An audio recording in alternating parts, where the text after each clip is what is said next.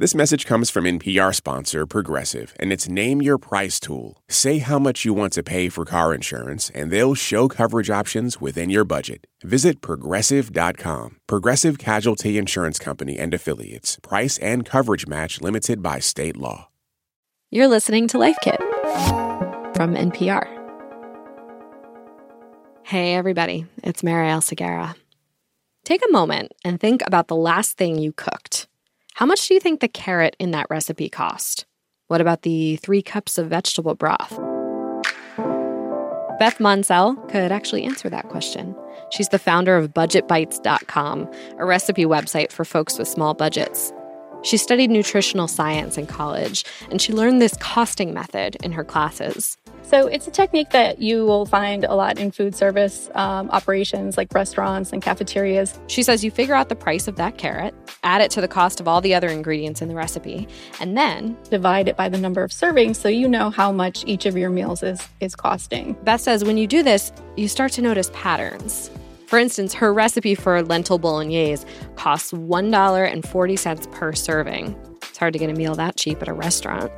But some of the components are way cheaper than others, like 1 carrot, 15 cents, 1 cup of red lentils, 67 cents, half a cup of walnuts, $1.07. I suggest everyone try costing at least once because it's so eye-opening. It really does make you rethink the way you look at all of the ingredients that you're buying.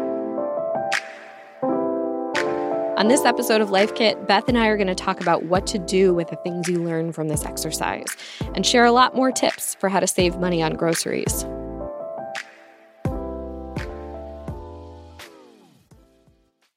This message comes from NPR sponsor Progressive. What if comparing car insurance rates was as easy as putting on your favorite podcast? With Progressive, it is. Just visit their website to get a quote with all the coverages you want. You'll see Progressive's direct rate, and their tool will provide options from other companies so you can compare. Then just choose the rate and coverage you like. Quote today at Progressive.com. Progressive Casualty Insurance Company and Affiliates. Comparison rates not available in all states or situations. Prices vary based on how you buy. Support for NPR and the following message come from our sponsor, Whole Foods Market. Host a celebratory brunch for less with 365 by Whole Foods Market, featuring wallet-happy finds like cold smoked Atlantic salmon, mini quiches, organic everything bagels, and more. Plus, visit the floral department and jazz up your table with a beautiful bouquet of big, bright, sourced-for-good flowers. When the brunch has to be perfect and delicious, go to your local Whole Foods Market. Hi, have you signed up for Life Kit Plus yet? Becoming a subscriber to Life Kit Plus is a way to support the work we do here at NPR. Subscribers also get to listen to the show without any sponsor breaks. To find out more, head over to plus.npr.org/lifekit. And to everyone who's already subscribed, thank you.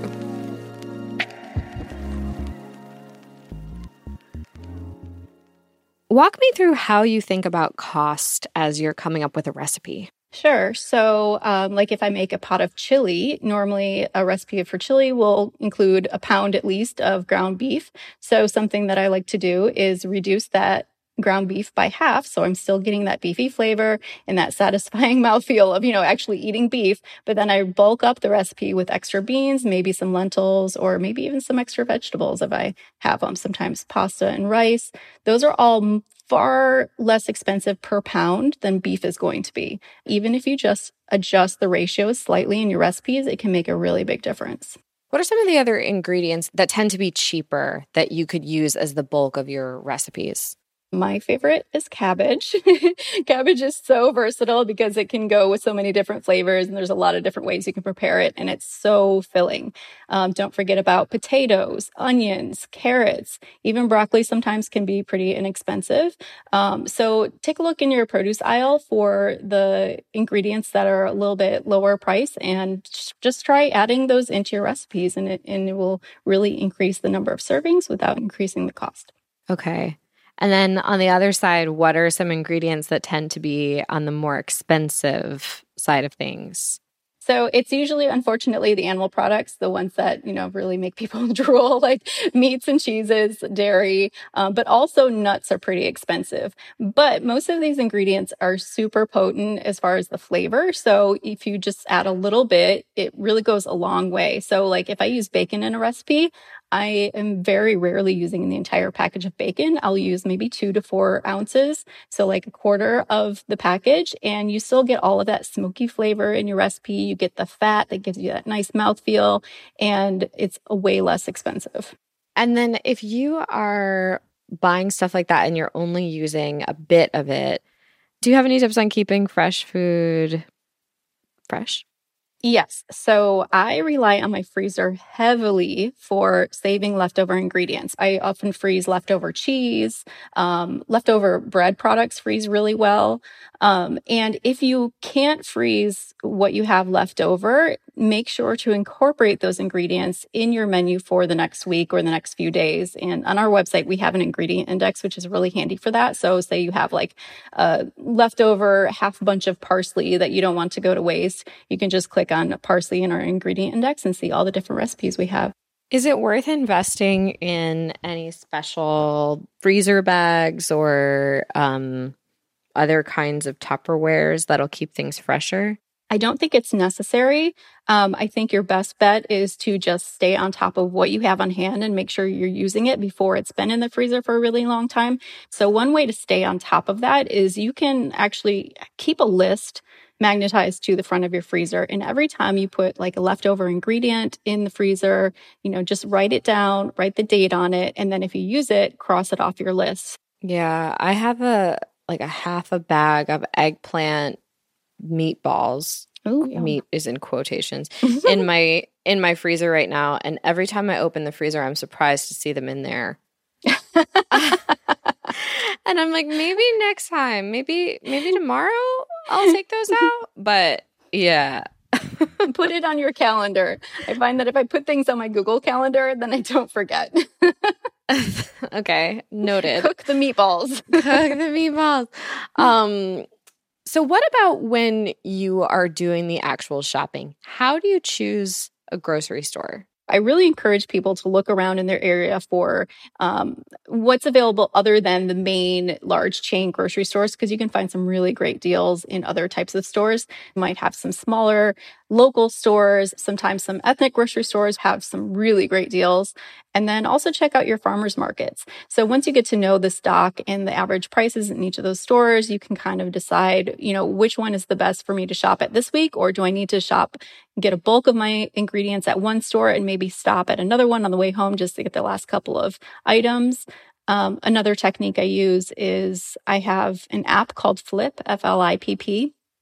And it's a free app. And basically what it does is it aggregates the sales flyers from all of the stores in your area. And you can, set it to only show you the stores that you want, but you can see what's on sale at that store that week. And that can also help inform your decision of where to shop that week. Do you have a meal plan going into looking at those circulars, or do you look at them and say, oh, cabbage is on sale, so I'm going to make a recipe that has cabbage in it? I would look at the sales flyer while you're developing your recipe for the week. So the main things that I take into consideration when deciding what to cook for the week ahead is A, what's already in my kitchen, in the pantry, freezer, refrigerator. Those items I want to use up first. Then go check those sales, see what might be on special that week, and pick your recipes that way.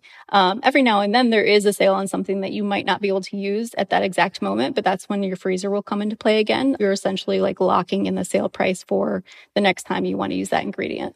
Do you find that it's usually cheaper to buy in bulk?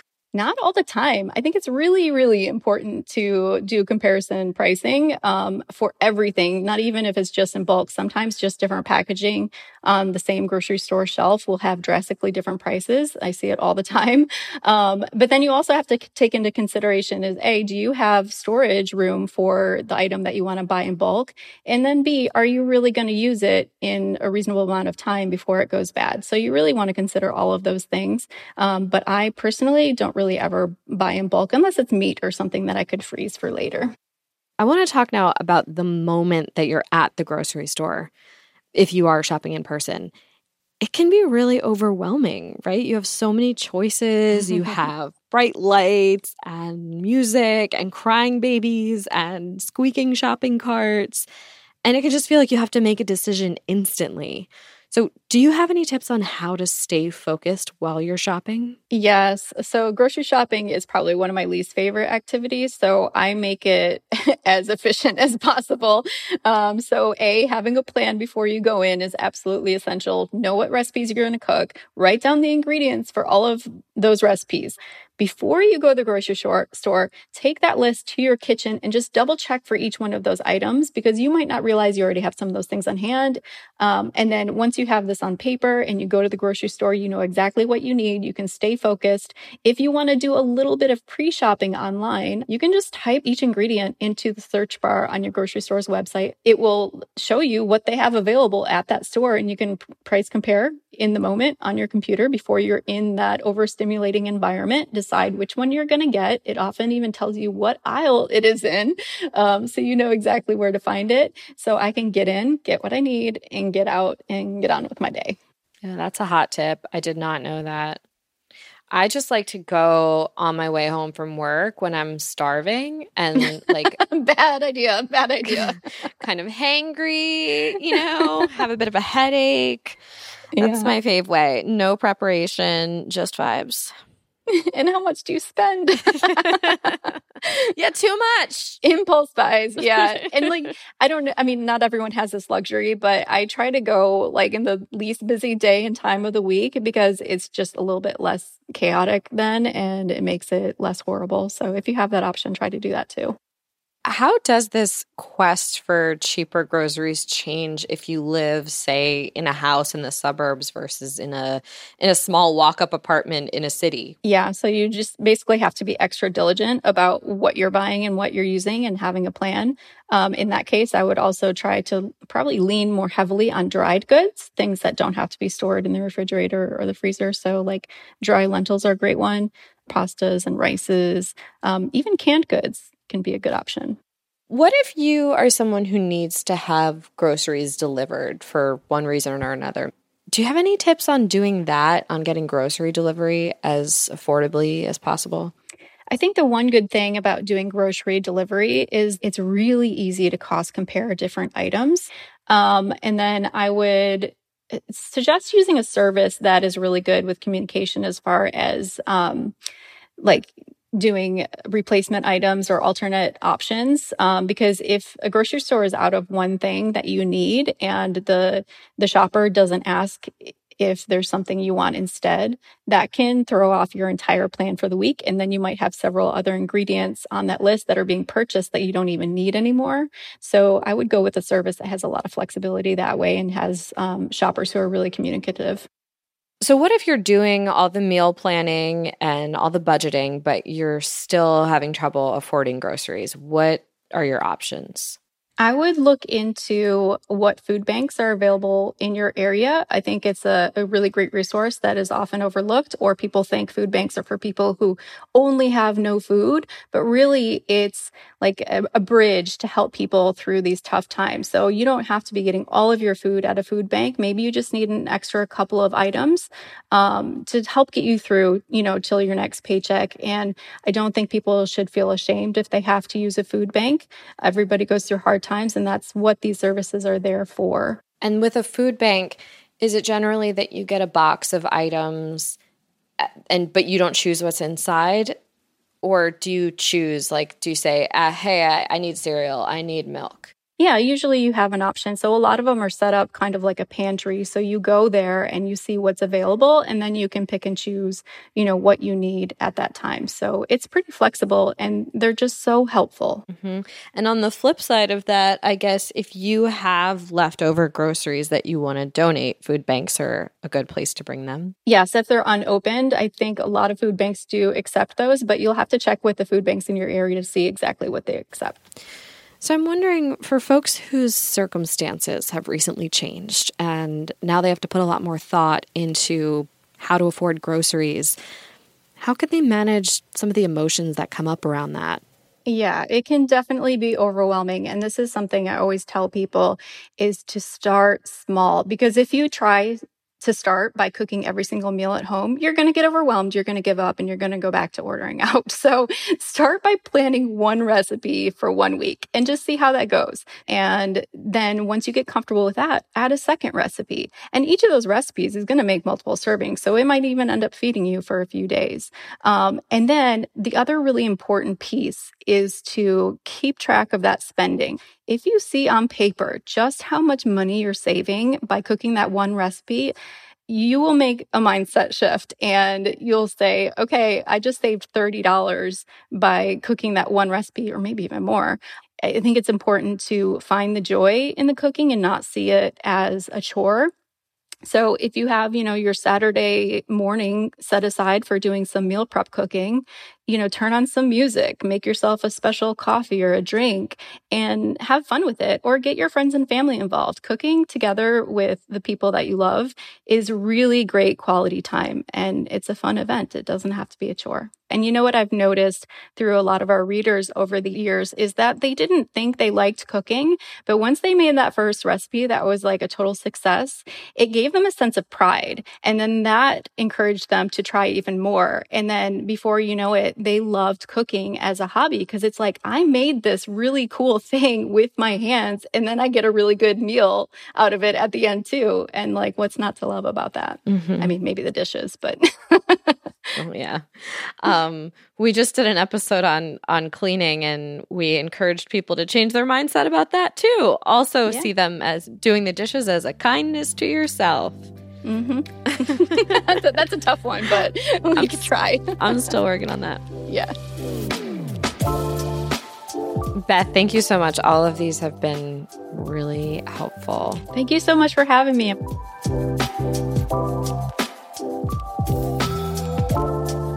All right, time for a recap. If you want to save money on groceries, spend the time to calculate the per serving cost of one of your go-to recipes. You'll notice that some ingredients are more expensive, and you can cut back on the amounts of those you use. Meats, cheeses, and dairy products tend to be in this category, and so are nuts. Look at the store circulars before you go shopping. Make a list of what you need, and remember, it's not always cheaper to buy in bulk. Also, if you're having groceries delivered, make sure they contact you about replacement items when something is out of stock. Go slowly when it comes to meal prep. Start out by prepping one meal a week ahead of time. You don't want to burn out when you've just gotten started. Also, consider food banks. They can be a life-saving resource, and you're allowed to use them even if you can afford some groceries. Sometimes they're a way to fill in the gaps. For more Life Kit, check out our other episodes. We have one on reducing food waste, another on composting, and another on meal prepping. You can find those at npr.org/lifekit. And if you love Life Kit and want even more, subscribe to our newsletter at npr.org/lifekit newsletter. This episode of Life Kit was produced by Sylvie Douglas.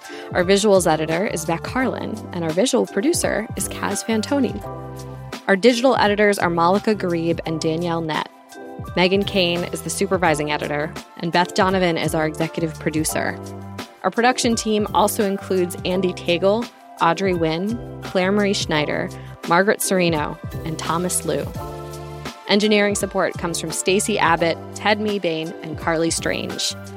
I'm Marielle Segarra. Thanks for listening.